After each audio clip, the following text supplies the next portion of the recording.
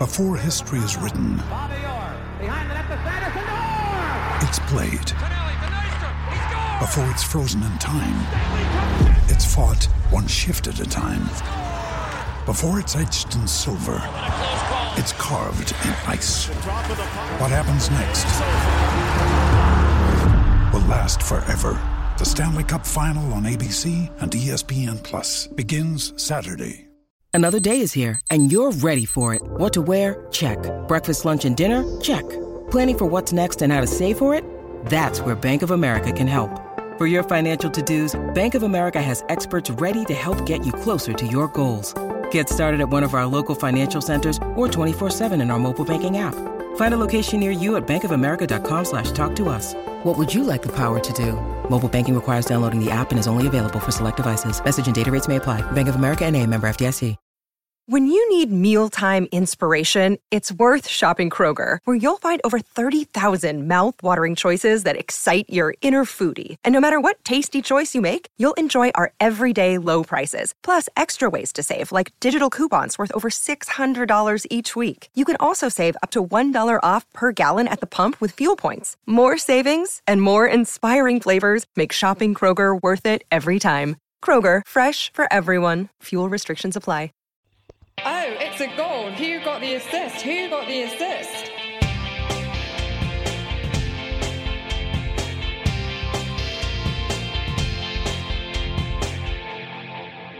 Bonjour et bienvenue à Who Got the Assist. Je m'appelle Tom et parce que je suis à Montpellier pour le pod aujourd'hui, je parlerai en français.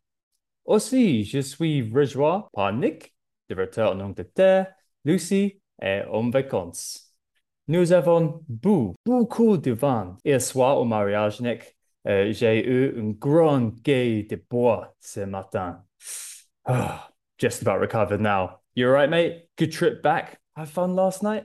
Bonsoir, Tom. Yep, all good here, apart from the early start to fly back this morning. French weddings do go on late, so hardly had any sleep at all. Je suis très fatigué, but did make it back in time to catch the Spurs Forest game, which was an exciting one. Yeah, who got the assist? You can find us on Twitter, Tom on the main accounts at WGTA_FPL. The absent Lucy, still on holiday, at Lucy Hynett with 2 T's, and myself at WGTA_Nick.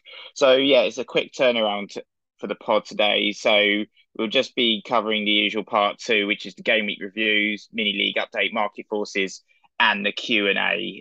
So quite a few questions, but we'll try and struggle through. And yeah, we're recording 9 p.m. Sunday night. So yeah, it will only be active for a little while before the next round of games. Yep, thick and fast. Got a properly Christmassy feel to it, doesn't it? Let's just go through the game week updates then and figure out how we did.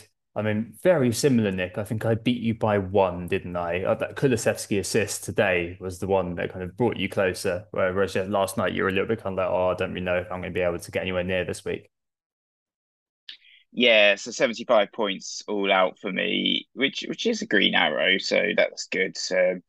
Climbed up a little bit in terms of my rank after the 2 poor performances the last couple of weeks. It's a sizable green arrow, which is also nice. But I think when you look at sort of the mini leagues and the Twitter templates and a lot of our leagues, it feels very average actually in terms of the score. So not too exciting in terms of the mini league, but if you're concentrating and focusing on overall rank, gone from sort of 900k to 500k, so I can't complain too much with that sort of increase. But yeah, in terms of the stars for me, I think Trent Alexander-Arnold obviously with a 17-pointer and Diaz with, yeah, it was just a bit mad, wasn't it? We were at the wedding and literally like the Liverpool match was on at the same time as the wedding, and just to see that's it's 9-0 now and Salah still hadn't scored. I think we were just both in shock a little bit. And then and I think we're obviously frustrated by both having double Manchester City clean sheets and the 1-pointers we got from I got Cancelo and Walker 1-pointers, and I've just got abject fury at Danny Ward's 1-pointer as well. But the highlight, I guess, for us was that Gabriel 9-pointer after he got that late goal, which we both got told off a little bit for celebrating that at the dinner table. So stop talking about FPL, even though it was like a massive, big moment for us to get that Gabriel goal because we were both we tripled up on the Gabriels as well. So as I said, very similar teams. My main differential, as you said, was Kulusevski as he got his 6-pointer, got an assist, quite involved last night actually. And I have been thinking about selling him, but he was heavily involved in the game tonight, and unlucky to get more than the assist. Nearly had a couple of chances and a couple more assists he could have got. So 75 points all in all. Pretty decent Green Arrow. So yeah, we'll move on from there. Yeah, no, fair play. I was very similar. So 76, 1 point more than you, up to 145k now from about 200k last week. Some sort of progress, but a very sort of, muted progress with gains really flatlining now. I feel like this week the template again did fairly well, but it was in a different way to game weeks 1 and 2, as the guys like Diaz and Trent, as Nick flagged, helped kind of raise that beige flag higher, I guess. But it was unusual, wasn't it? Because I was all out on Saturday. That very rarely happens where one day you have your entire FPL action and you're sat there on the Sunday just waiting to see how much your rank gets eroded. And I guess it just shows how bunched up we all are, that Perisic, Kane, I don't think there were that many players active in the earlier games. Maybe like obviously Neto didn't get that assist, got chalked off. That would have hurt a bit more. But Perisic and Kane basically in the 4 o'clock game meant my rank more than doubled, which is just ridiculous, really. That a few kind of effective points on me caused that to happen. But yeah, I mean, it was an odd experience as well, as Nick just referenced being at a wedding and the ceremony being slap bang in the middle of the 3 p.m. So we had no eyes on what was happening, and it was only when we turned on our phones afterwards that we saw what had happened with the 9-0, and it's just ridiculous, really. I mean, given Salah's expected goal involvement in the game, FBref has him at 1.4 XGI for the game. And what I've seen since, so watch match of the day, the guy had 4 or 5 assists in the assist moments, as well as sitters missed. You've got to chalk that up as bad luck, haven't you? And count yourself fortunate if you're like us that Jesus blanked 2 and Haaland's EO, where I was actually under 100%. So I actually made gains, albeit again very small ones, for that hat trick. But yeah, that Gabriel Magalhaes goal was very, very good. I think that was kind of the key differentiator. I did Eza to Aronson last minute rather than the 4.5 million forward shuffle I mentioned on the last pod, purely because Zaha was ruled out for Palace. So I thought, yeah, you know what? That maybe elevates the opportunity for the City clean sheet, and also probably means that Palace won't score. And I thought Aronson was worth it because the next 3 fixtures for Leeds are pretty good. But as it was on the day, it cost me 4 points because Aronson got yellow cards and Eza got an assist. So hey, a bit annoying, but it's still progress, I suppose, overall. And just to say too that Lucy and I have exactly the same number of points as well right now, just to again magnify how similar teams are. And yeah, we'll definitely come back to that in just a little bit as well in the questions. First, though, the Min League update before we get onto the market forces. We had a lovely email from listener Danny on how to remember the Min League code. It is JUXXXE, or just use triple X. Easy. Yeah. Quite a few movers and shakers in the league this week. Up top at the moment, it's Glasgow Egypt with King Bongo, a 95-point week this week for the King. He did Haaland to Kane, so a big swinging dick move. It wasn't actually as good as it could have been. I think he could have got over 100 if he'd done that, but never mind. But yeah, still 95 points, don't complain. Up to second from 53rd. You've got someone whose name is in Chinese characters. I recognize some of the characters, but my Chinese reading isn't what it used to be. I've had to do some Google translating here. But you get a third language on the pod today. So this is Tie Guo Min Mian with their team, Ba Bai Liu Xi Ba Bao Ye. Which loosely translates as I am pot stewed noodles with 868 pack nights. Yeah, no, it makes a lot of sense. But whoever they are, they're up to second in the Min League, 53rd, 98 points. In third, Mayor Optics, Tajiri Mayoron, 79 points for them. In fourth, up from 22nd, HK Howie, and also Mo Salah Athletic, Mark and Reynolds, both from the 300-point mark already, 81 and 84 for them respectively. Down to sixth from third last week, Samson Andrew. He's joined there by Chris Cullen, Ingate Zone FC. Ingate Zone Essex, that's very close to where me and Nick are from. They're both on 299 points. And also Gary Mayo, K. Sarah Salah, 81 points for Gary this week. And in joint ninth, rounding off the top 10, it's Rudy Macias, Alpacas on the pitch, and Why Always Me, Alex Dunphy, who both have come up from 38th and 16th respectively to find their way into the top 10 this week. Next up, it's the market forces. I mean, literally, as Nick said, the game week ended about 2 or 3 hours ago, but I'm guessing that there's a lot going on in the market right now. Yeah, always action in the market, and yeah, it's all about Erling Haaland, of course. After his hat trick at the weekend, everyone's bringing him in. If you don't own him, obviously he's looking pretty critical. And they've got Forest at home up next, so that's going to be another massive fixture for Manchester City and for Haaland. So now he's got 6 goals in 4 games, and you just know that this guy, he's got the potential to break all the records, hasn't he? Um, so yeah, feels like a critical guy to have in our teams. Everyone's bringing him in now up to 65% ownership, so getting very, very high as well. Otherwise, it's also Luis Diaz who's also being heavily brought in. So obviously Salah blanked, but Diaz he got a couple of goals and he's looking very underpriced now. When you compare him to Salah, and there are questions about this, Diaz is only 8.1 and Salah's 13 million. So maybe a few people are thinking actually I can move to Diaz and virtually say 4.9 million I can use to invest in the rest of my team where you to do a sideways switch. And that's what we're seeing actually in terms of the sales. Obviously, we'll talk about it a little bit later, but 233,000 transfers out for Salah. He's the second most transferred out player.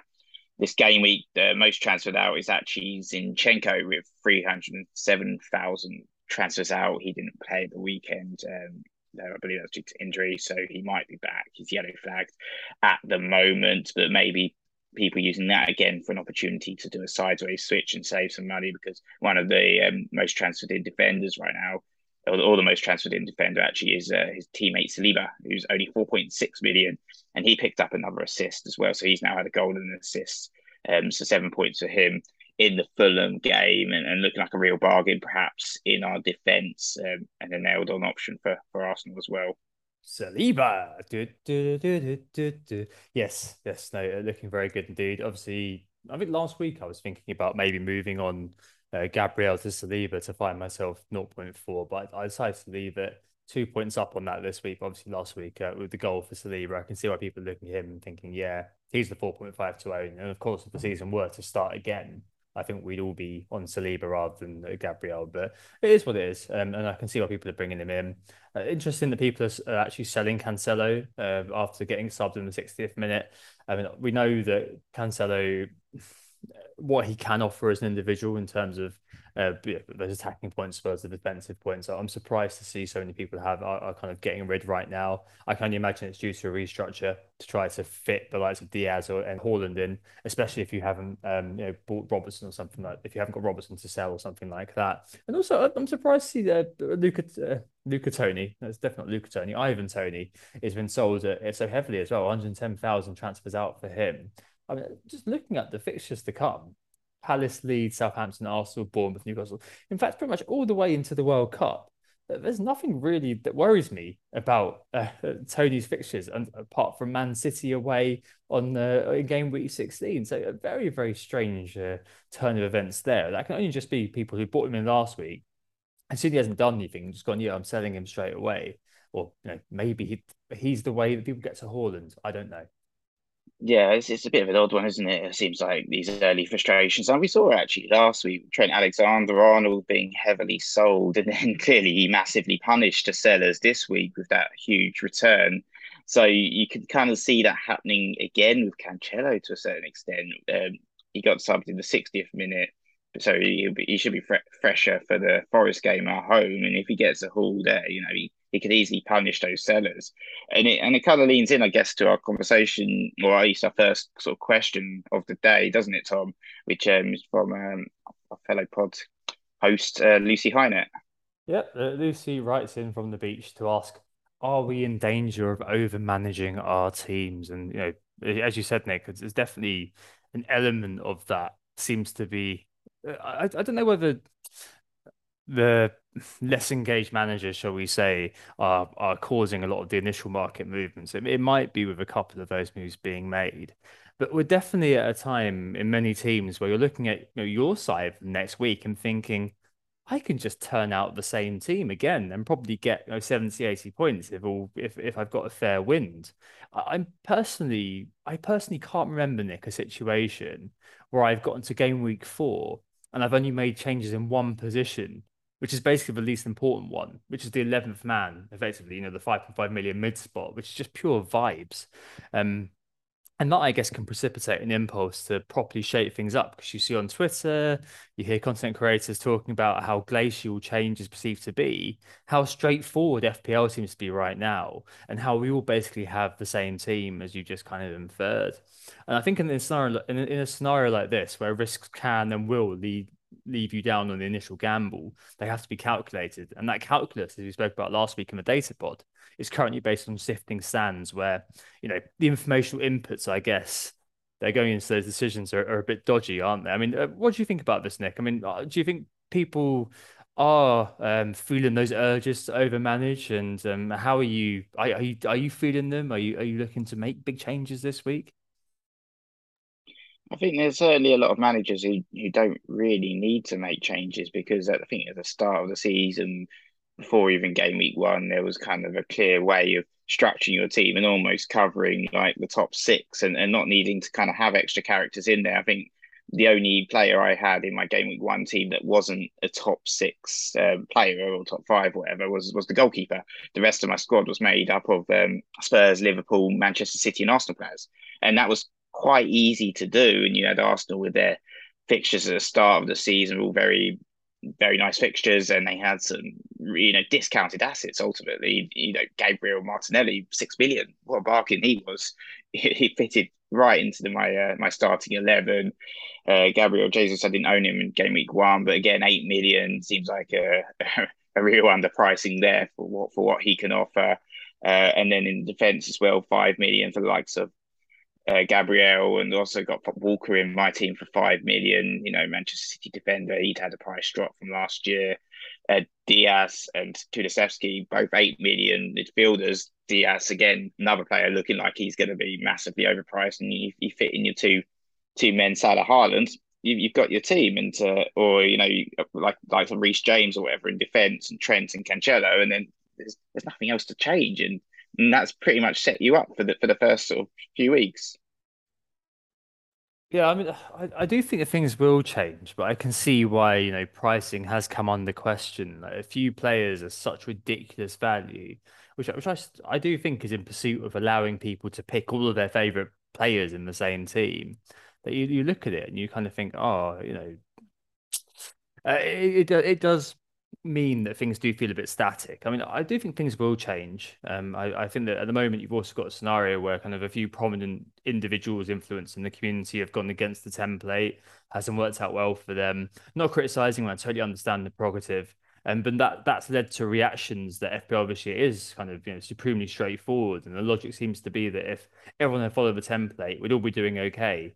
But if you don't, it's it's a kind of a valorous thing to do, which I understand where that comes from. It can just kind of create this sort of wider impact where people kind of think, oh, FPL is just too easy now.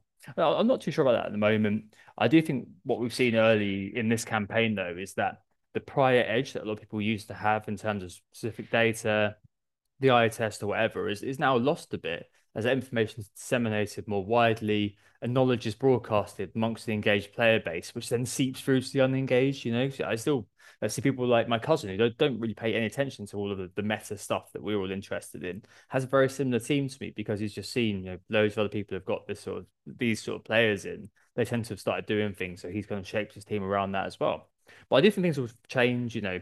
We will find something that kind of means that we're kind of forced to make a decision, and you'll have people going down route A and route B, and you know patience is a virtue. I don't have much of it, but it's bloody useful in situations like these where your team is actually doing all right, and doing something drastic may not be the way to go.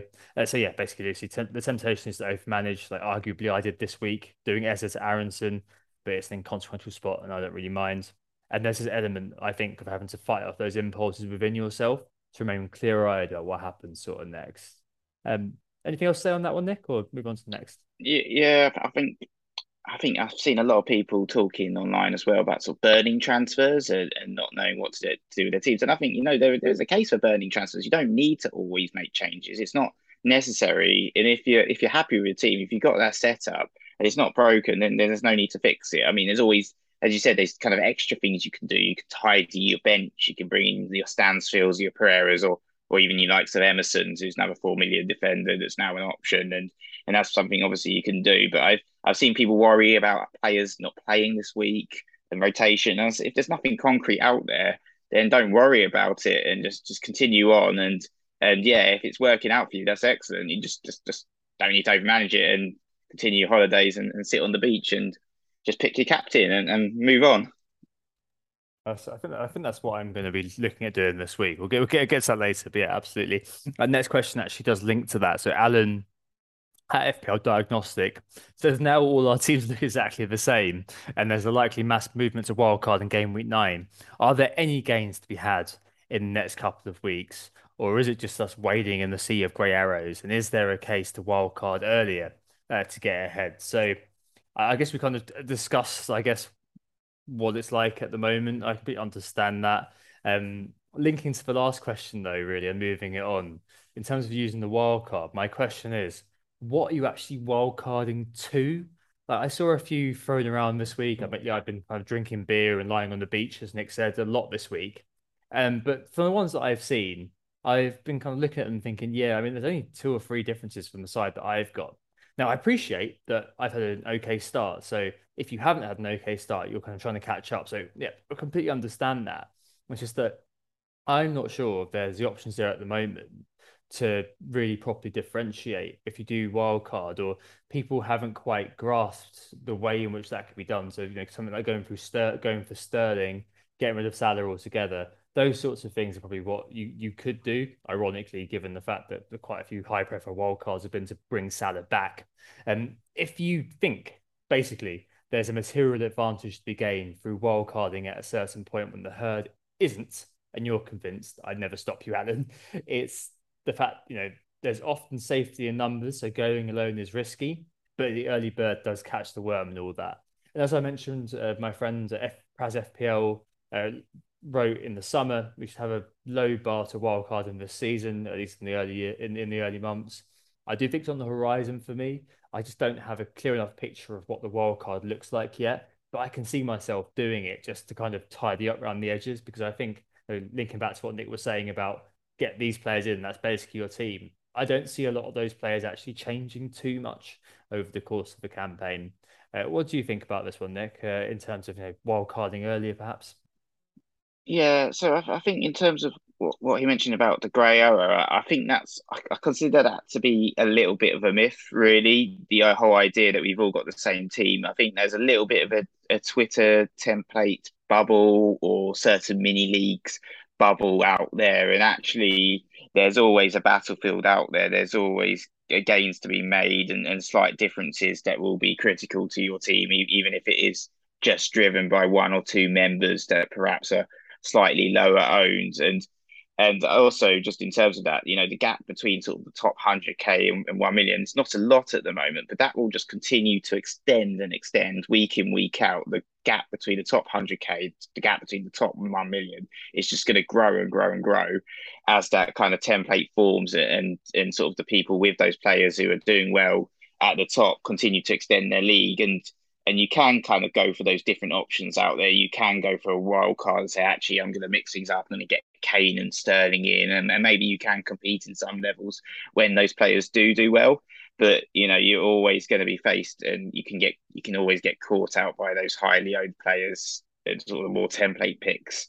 So it's a very dangerous game to kind of play if you were to kind of wild card and kind of go a different route just to kind of avoid being a grey wader, so to speak. Yeah, I guess the gambit is that you get enough game weeks which go your way versus the template over kind of an immediate term. I think you're probably looking at to justify the wild card, and having gone that well on the wild card.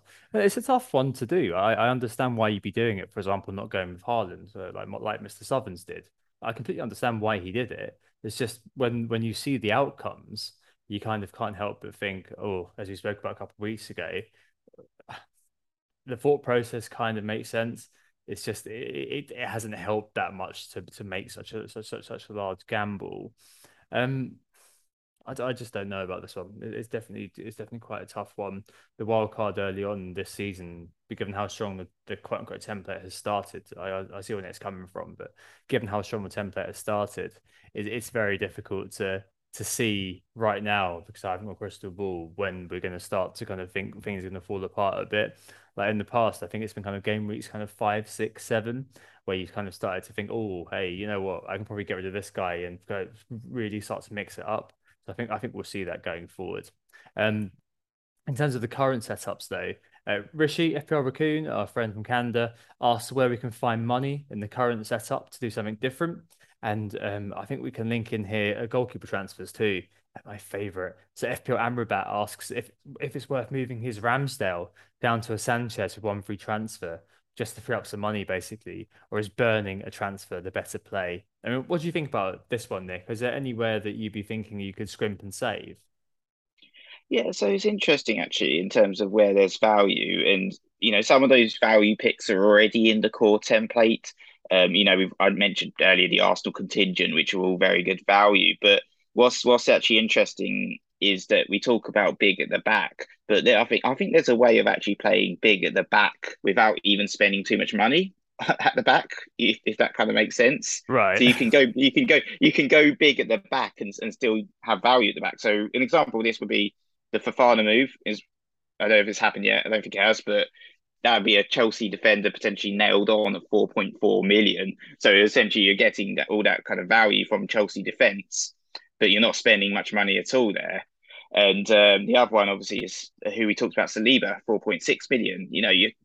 You could make quite a significant saving were you to kind of go for like a defence and have Fafana and Saliba as two of your key men, and that could allow you to kind of fit in, a De Bruyne or a Son or something like that without having to sacrifice your Salah or your Haaland. So you could almost fit in a third midfield premium by kind of making some savings at the back, but still having those big teams, Chelsea and Arsenal, covered for clean sheets and potential returns from those defenders as well. So that's another option.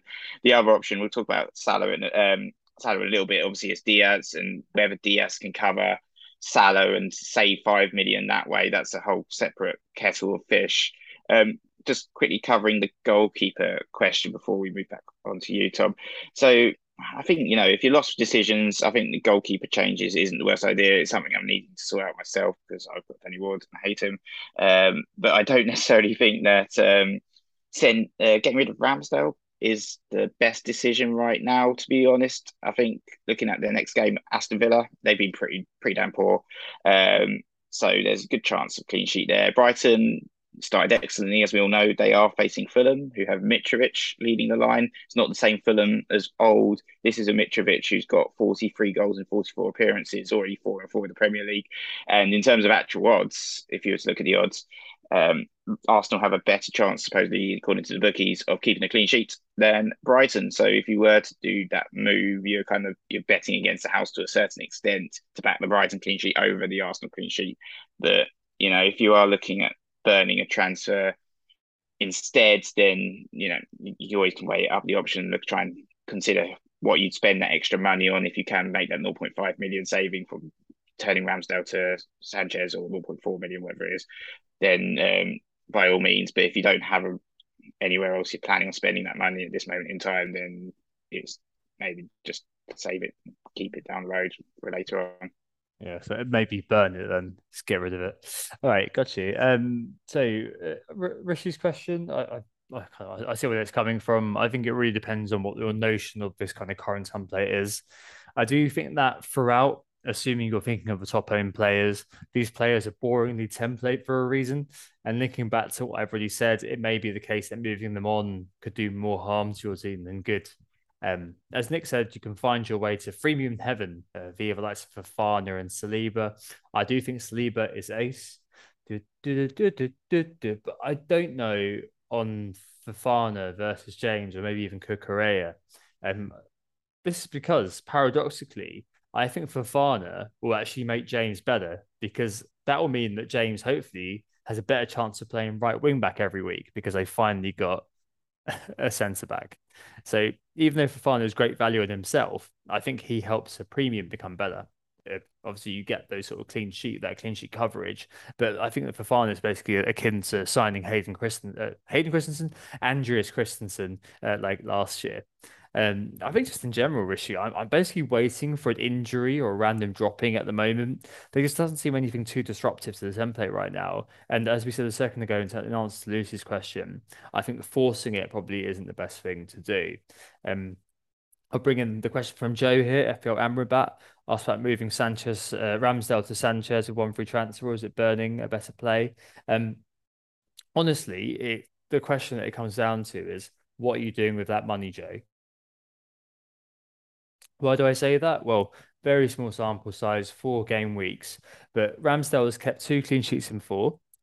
Sanchez has kept 3, but he's been very lucky in doing so. So there's that Sinistera miss this week, for example. And I know it's a small sample, but over the last 4, he's actually got an XGA of 4 goals with just 1 conceded. So he can count himself a little bit lucky there, versus an XGA of Arsenal for 2.8 over the last 4 and 2 clean sheets. So the numbers suggest, very small sample size, the defense for Arsenal is better, as you probably guess qualitatively too, looking at the relative difference between the two sides. One's gunning for the top 6, one's probably gunning for the top 10. So it really comes down to what you need the money for. That 0.6, 0.4 could make a difference, sure, but how convinced are you that Sanchez outscores Ramsdale over the next few? I think the fixtures for both sides are still pretty decent. It's just if you may need that 0.4, and if you're doing it just as kind of like putting money in the bank for a rainy day, I kind of think shuffle elsewhere or burn the transfer at the moment. I really do think that, because the numbers seem to suggest that Brighton are due to concede a little bit more than they have been. Right, as Nick mentioned, a couple of questions on Salah. Let's take Ian Lamberton's one. He asks if it's now time to go without Mo. So Diaz, Trent, and Nunez, he says, when back, could be the go-to three, with Haaland, Jesus, and Nunez all potentially working as captain options in a Salah-less side. What do you think about this one, Nick? Are you a Salah devotee, or are you open to binning the Egyptian king at some point? Have a guess. Have a guess. I'm a devotee. At this moment in time, I'm not going to be selling him. So in terms of the Liverpool game, ultimately 9-0, Salah didn't get a single return at all. That in my view is a freak result. Flashbacks obviously to the Havertz game with Norwich, but it's one that I think the non-owners actually massively got away with one there. And I think any return would have punished them completely there. So in terms of all the Liverpool picks, I think Salah, he is the most consistent for me, and he remains the most reliable of all the Liverpool picks that are available. Right now with Nunez, I have no interest in him at all, personally. I see him as a bit of a clown for losing his cool so easily and headbutting a player, and that showed a lack of discipline. Obviously, he's going to learn from his mistakes. He's a new player to the Premier League, young player, all of that good stuff. Maybe he'll come in and enter the template in the future, but certainly Firmino showed that he still has a place within the Liverpool squad and a future at Liverpool with his performance there as well. So we'll see how it works with Nunez and how he gets reintegrated after serving his time, his suspension. And obviously he's very, very talented footballer. I'm sure he's got a very bright future ahead of him at Liverpool. But I don't think I'm ready to kind of look at him right now as an option. I think Trent, he's in our teams obviously, but he has been inconsistent of late and shown defensive frailties that can be exposed. And he got his first return of the season, so he hasn't shown that consistency up until now, when obviously he dominated and showed that he can get massive returns. But is he a captain pick? I don't think we could trust him with the captain option compared to giving it to Mo week in, week out. And then, when you look at the XG, Salah really should have put a chance away at 1.21 XG compared to the rest of the team, which had an XG of 1.99. So, as I said, non-owners might have been celebrating and very kind of happy that Salah blanked and all of that good stuff. But, where was that money spent? I haven't seen the non-owners do particularly well in comparison of not owning Salah, because who did they spend that money on? All that money that they had without selling Salah. Was it Son? Was it KDB? Those guys didn't do anything themselves. So it wasn't like there was lots of space and areas to spend all that extra money you had from not owning Salah, all that extra 5 million. I still think we've got the budget to have this guy in our team, and there's not a list of replacements that we'd spend that extra money on. So I think there's still plenty of space for him. And if Salah, just because of ownership, if Salah buried one or two of those chances for the non-owners, there would have been tears again. He still also tops all of the stats with all the key metrics. So not owning Salah, great. You might have got, a couple of extra points above the template average, so to speak. But owning him and Salah returns and not, getting screwed over by not owning him, then you'd have been heavily, heavily punished. And there was a strong chance of that happening. So the 9-0 would live Salah not getting anything was just a freak result ultimately. And he's still on penalties as well, which is key as to why I'm keeping him. Yeah, I'm still processing the shock of finding that out. It's ridiculous. Yeah, no, I agree with the majority of that. I think Nunez remains a bit of an unknown. Like, some fabulous data, but he's not been on the field long enough to draw anything near a satisfactory conclusion from that. I guess, going forward, if you're trying to project, you might find the 4 million difference in terms of Nunez to Salah help spread the cost a bit, and also, could open the door to other characters like Son, Sterling, or even Bruno Fernandes entering your team from the peripheries of FPL. So maybe that's a way you may find to give yourself something different, especially if you're not doing particularly well. Same as Nick, I simply don't know if I've seen enough in terms of Nunez yet beyond the hype, which is very strong or was very strong. It's just something I'd be quite suspicious of too. So yeah, I'm still happy to keep Salah at the moment. The underlying data is still there. We're so straight laced these days, aren't we, Nick? I don't think. Well, I am anyway. In the past, I may have been like, yeah, just get him. But I think I've definitely kind of seen the error of my ways, or at least just been buried by the error of similar ways. I've turned you into a dullard ultimately. Essentially. Anyway, next one, Mount out. So FPL cousin Greg asked for help with his mountain catastrophe. Does he move across to another 8 million or go somewhere like Rodrigo or Gross? And FPL Doggo also asks, can Rodrigo keep this up? Now, the 8 million slots, I think, were fascinating from the very beginning. Like, we're all salivating out over them at the beginning of the season, weren't we? And trying to fit as many as we could in our teams. I think you've got two, haven't you, Nick? And now it really feels like, Diaz has been doing the business. Well, obviously got 2 returns in 4, and the rest have been pretty quiet. And I'd certainly be looking like Greg, or cousin Greg, says, looking at Rodrigo or maybe Jack Harrison if you're into Leeds. They've got a decent next 3, and yes, maybe Gross or my talisman tip Crossard at Brighton if you want to sell off the price point altogether. Annoyingly, there's no Brentford solid pick, or I'd also be citing one of those. I'm assuming as well you've already got Diaz, or that kind of looks quite straightforward to me. But yes, I think at the moment I'd be divesting the 8 million pick other than Diaz. Nick, you've got Kulu and Diaz. Are you looking at keeping the 2 8 million slots or divesting one of them? So yeah, I'm currently got Kulusevski in my team alongside Luis Diaz. I think Kulusevski, I was actually planning on selling him. I think I might still go ahead with that. And the main reason for that is actually to sort out my goalkeeper situation. So I've still got Ward in goal at 4 million, and I don't have any money in the bank, and I can't keep the guy in the team any longer. So I think I might still sell Kulusevski. He did pretty well tonight. He was quite quiet in game week 2 and game week 3. Not much involvement at all. So, and I was a little bit concerned about Richarlison waiting in the wings as well. But even if Richarlison starts next week, it could be for Son, just because Son is kind of looking a little bit out of form. But I think, I think with Kulusevski, I might move him on, even though he had a brilliant game week 1 for me. I think the players I'm looking at, I think Rodrigo obviously is a very interesting option. Started excellent for Leeds, thanks for the first time of the season, but still in terms of the underlying stats, he's kind of leading the metrics in terms of goal attempts so far this season. 18 shots side the box, plenty of goals coming his way. Good option, of course. But I'm actually leaning more towards the Brighton midfielders right now.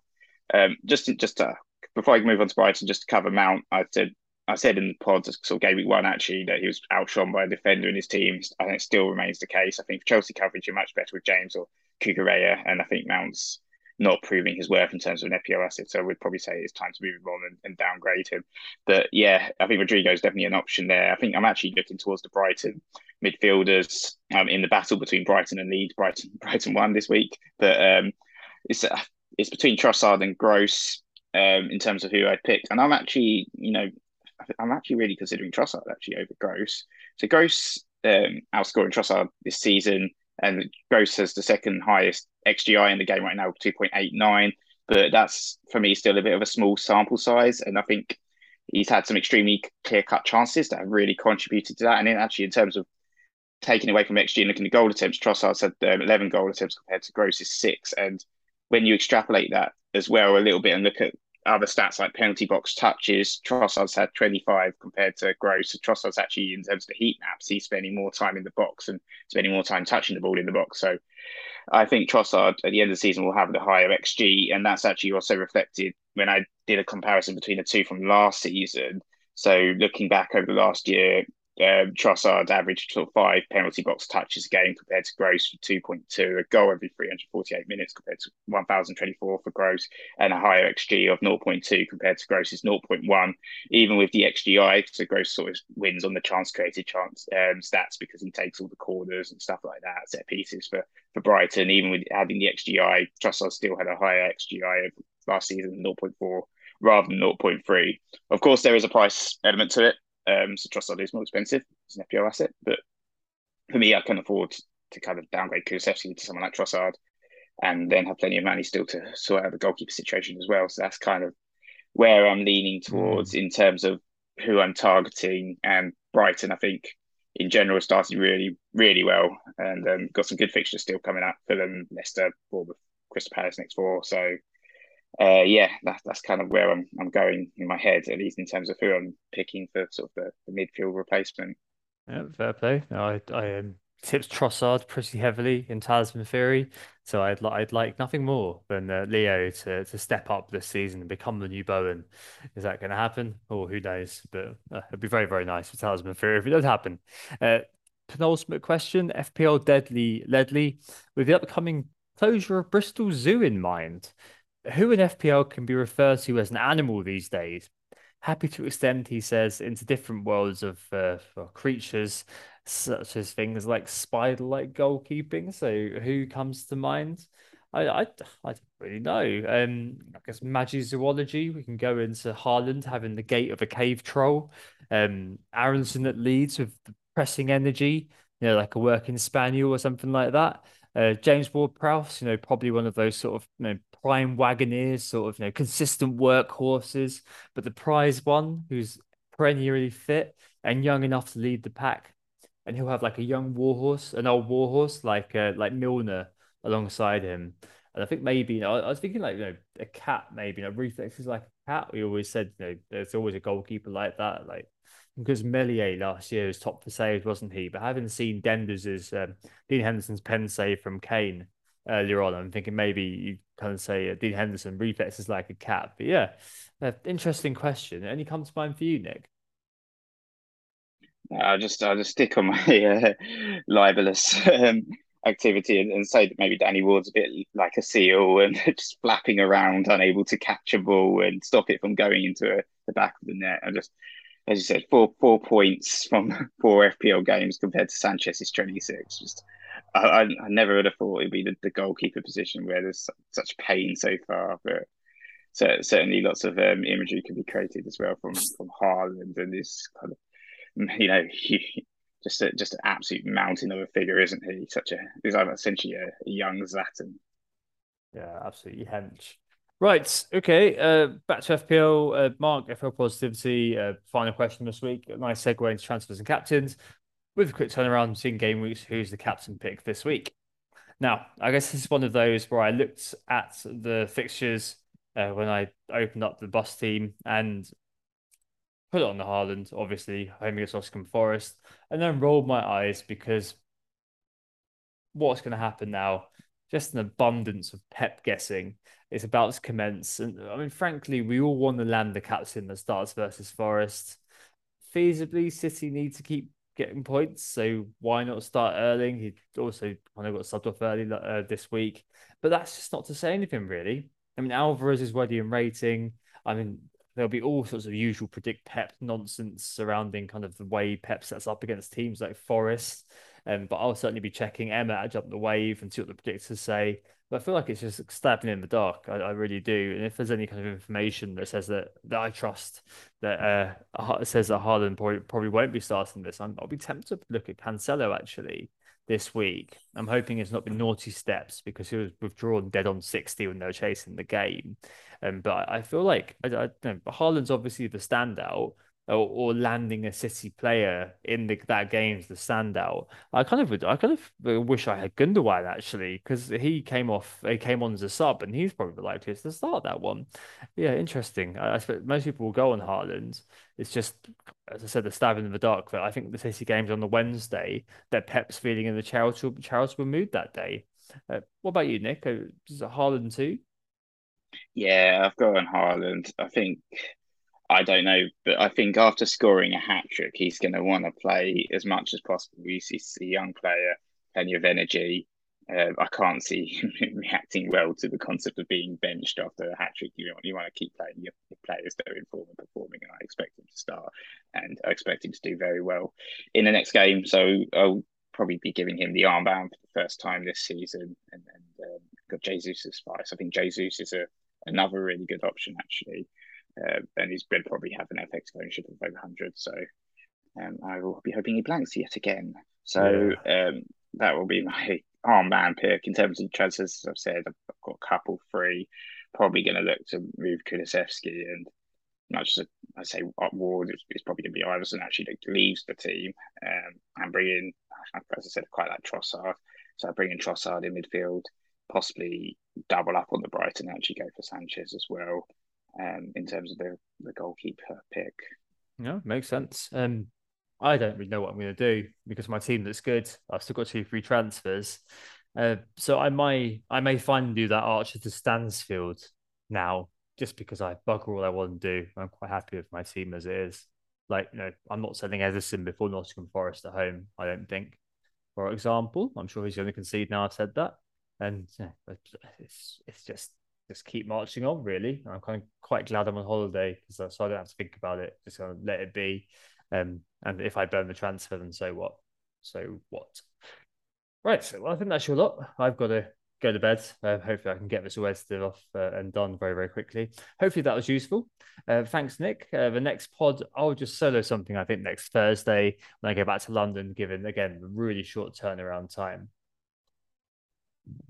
Yep, thanks. I'll be going to bed soon as well because I'm completely knackered after a long day traveling and a late night last night. So hopefully you guys found this interesting anyway. And not sure when I'll be next on the pod. Sometime soon, whenever Lucy has a next holiday, or maybe before that. So we'll figure that all out. But thanks everyone for listening. You know where to find us on Twitter.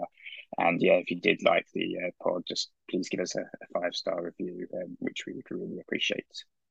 Oui, merci beaucoup pour votre écoute. Donc, we hope we assisted you. Speak soon. Au revoir. Oh, it's a goal. Who got the assist? Who got the assist?